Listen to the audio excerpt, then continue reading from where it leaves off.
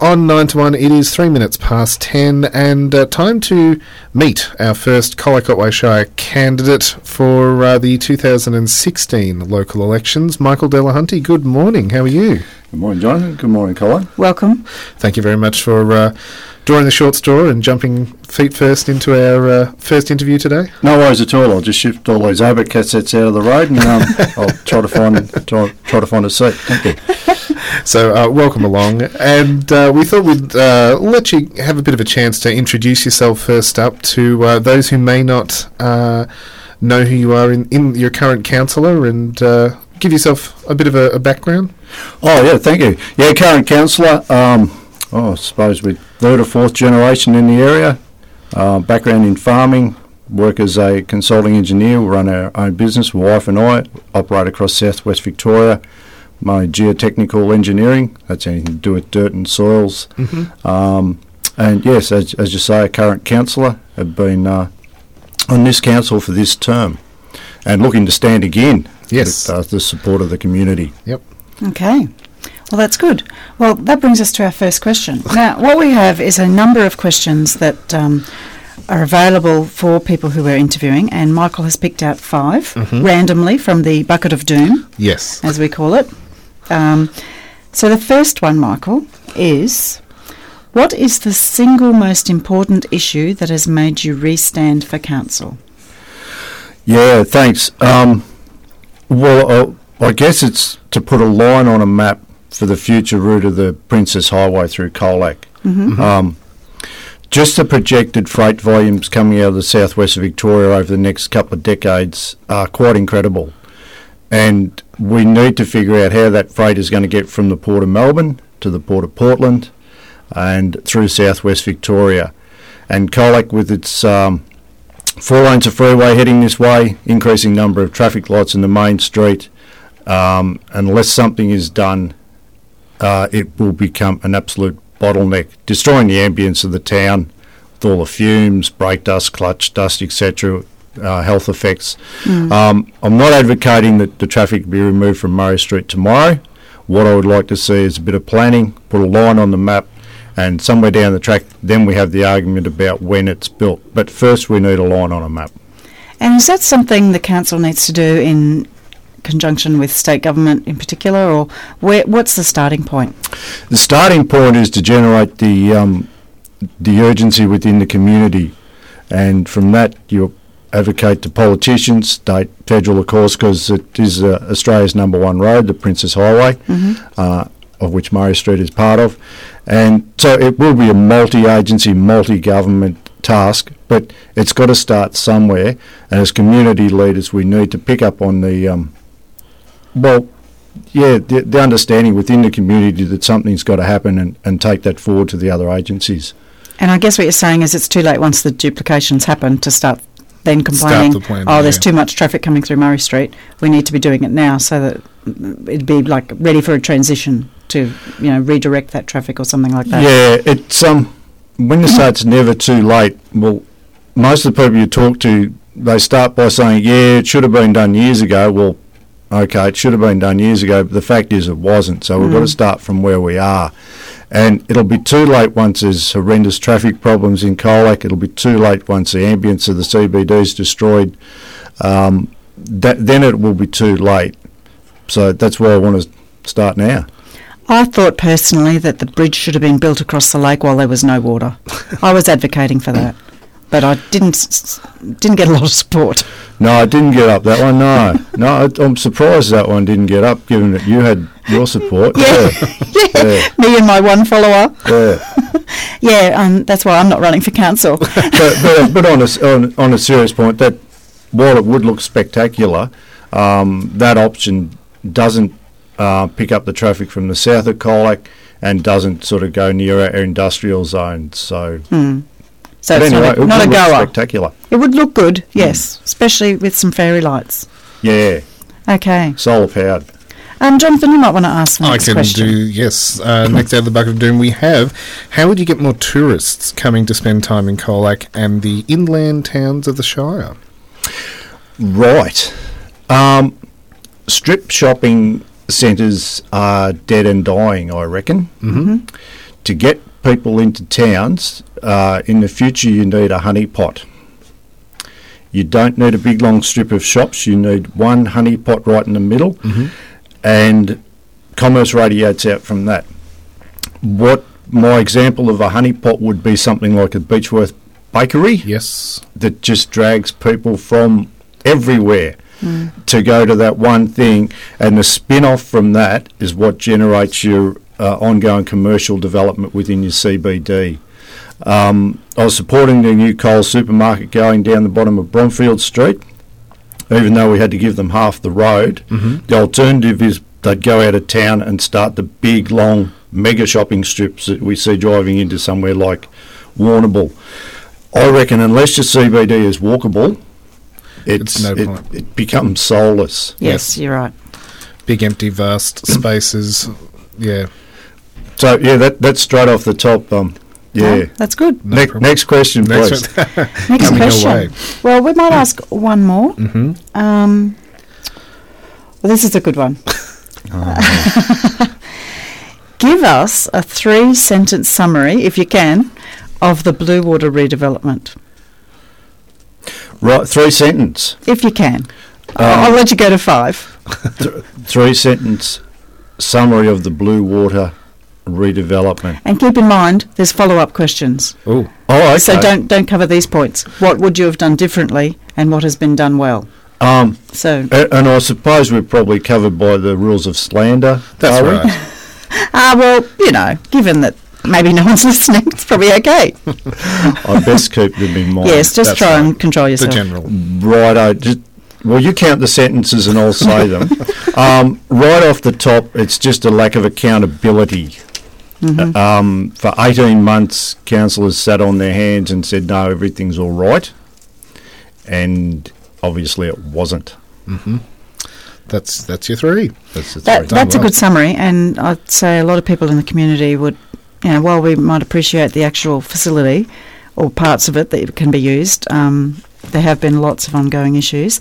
What would you have done differently, if you could have? Because given constraints within council, you have one vote. I advocated in January of last year that we were burning we were burning community goodwill quicker than we were burning cash.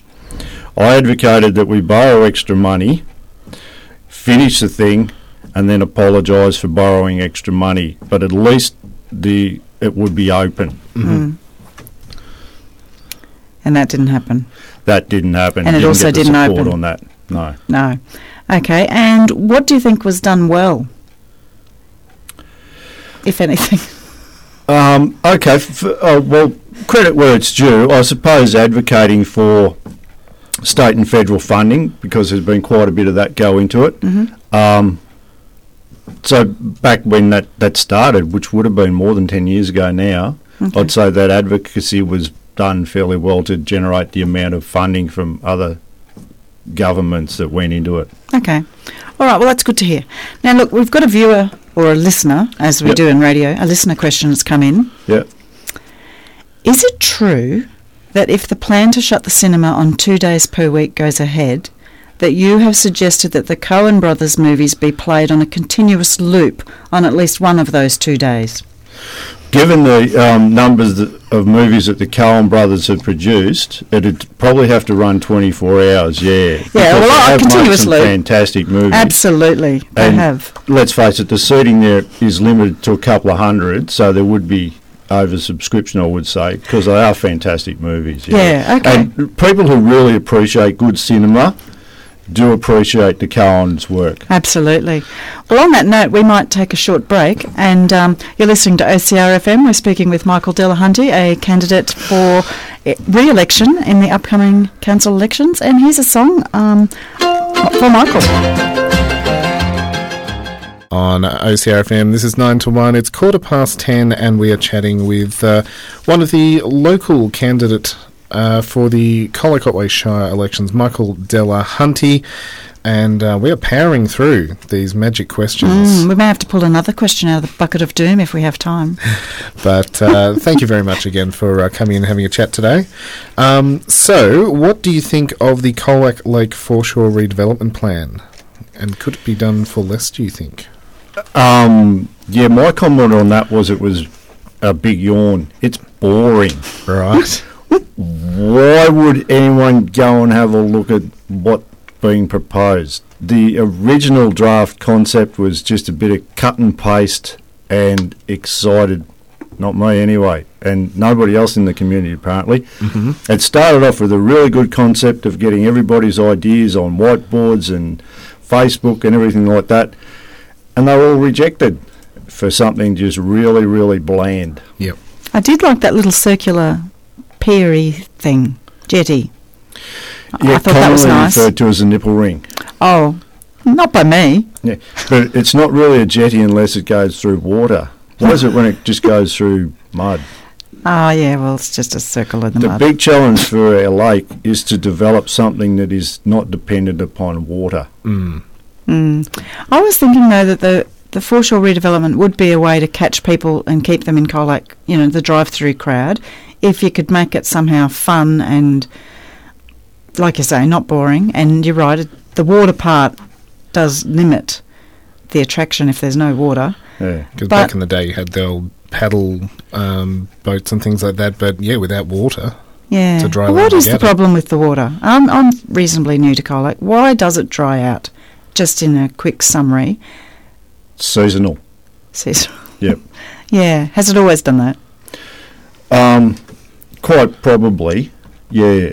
Back in the mid-90s, it was a big concern it was overfull and overflowing, and Right. it had the opposite problem with the foreshore being washed away and everything. Okay. So it's just a cyclical. So paddle season boats are thing. probably not a good idea well, not all year anyway. No. But how hard is it to make a really fun park place that kids will want to play? I mean, the park there's okay for a certain age of kids, but, you know, like a bit of exercise equipment and things like that other places do, doesn't seem like it needs to be $10 million worth. No, it's not that hard at all. You just need the idea and the inspiration and a bit of money. Just something like a sound shell that the whole town could use for functions would have been a good idea. Yeah. Does anyway. seem an opportunity missed. Mm. Has that been approved, that redevelopment, by the council? The plan's been adopted or accepted, and once that happens, the next stage is to apply for funding or try to find funding for the various components of it. Right. But there is an opportunity to change it if a new council got on with some new ideas, perhaps? Probably not dramatically. They could probably change the emphasis, pick out different components and emphasise those components and maybe alter those components somewhat. But probably the whole thing probably won't be thrown out, no. Oh, okay. All right, then. Last question, unless we decide to ask more, in which case it's not. Mm. Would you support a proposal for free hard waste collection for the Shire, whereby ratepayers get a ticket that will give them, say, one free trip to the dump per year? There's no such thing as free. No, but free as in a ticket. It's paid for by your rates. Paid for by your rates. I think the last time we looked at doing one, it was $150,000. Okay. Yeah, look, if the demand was there, and There seems to be a lot of dumping in the bush, and I wonder whether having the ability to get rid of your stuff once a year might alleviate some of that. certainly go some way towards it, yes. I Yeah. guess the responsible people who'd use the free ticket aren't going to be dumping anyway. So, but I love the idea of hard waste collection. Yeah. It's good recycling policy. What's our recycling policy? No, having hard waste collection is a good recycling policy because everyone comes and takes away your hard waste before the council even comes and picks it up. Before it even gets to the buy Yeah, shop yeah. sell. Yeah, that's right. People come and grab bits of what they want. Council established a tip shop at Apollo Bay last year, and we'll give that 12 months and see how that goes as far as the costs of Okay. running it, income, etc. But yeah, it was about $150,000 last time we looked Oh, at well, doing that's good to know. a hard waste collection. If it was a priority of the council to set aside that money in the budget, yeah. What I would be advocating, though, is that you don't actually put it out your front, that you get, with your rates account or something, you'd get a ticket that lets you take your stuff once a year to the dump for free. So there'd still be a cost, obviously, but it wouldn't be a truck coming around and collecting everyone's rubbish. It would be, to me, a simpler way, and not everyone would be using it. It might be a more economical way to do it. Fantastic idea. If I'm lucky enough to get elected, I'll take that. You'll one put on that board. forward? Oh, good, because Yep. I have some more details from someone who gave the idea to me, and Right. they can articulate it way better. No worries at all, Colleen. I'll even insist that you get the naming rights. No, I don't want my name next to rubbish, thank you very much. As kind as that offer is. Okay, well, is there one question you have been dying for us to ask you? Oh, yes. Oh, gee, no, that has really thrown me. that has made me almost speechless. One question. Mine's blank. I'm sorry. That is okay. That's right. Well, look, It's I'll one of give the hardest you a questions, chance yeah. to just summarise your claims, but I do have a quick final question for Right. if people haven't decided whether or not they want to vote for you, Yep. It can come down to the numbers. it can come down to this. Swannies or doggies? Woof woof. Good-o. Okay, and now your opportunity to give us a bit of a summary on why people should, could, will vote for you. Oh, why people should vote for me is because I won't be signing. No, excuse me. That's right, we've got a bit of that.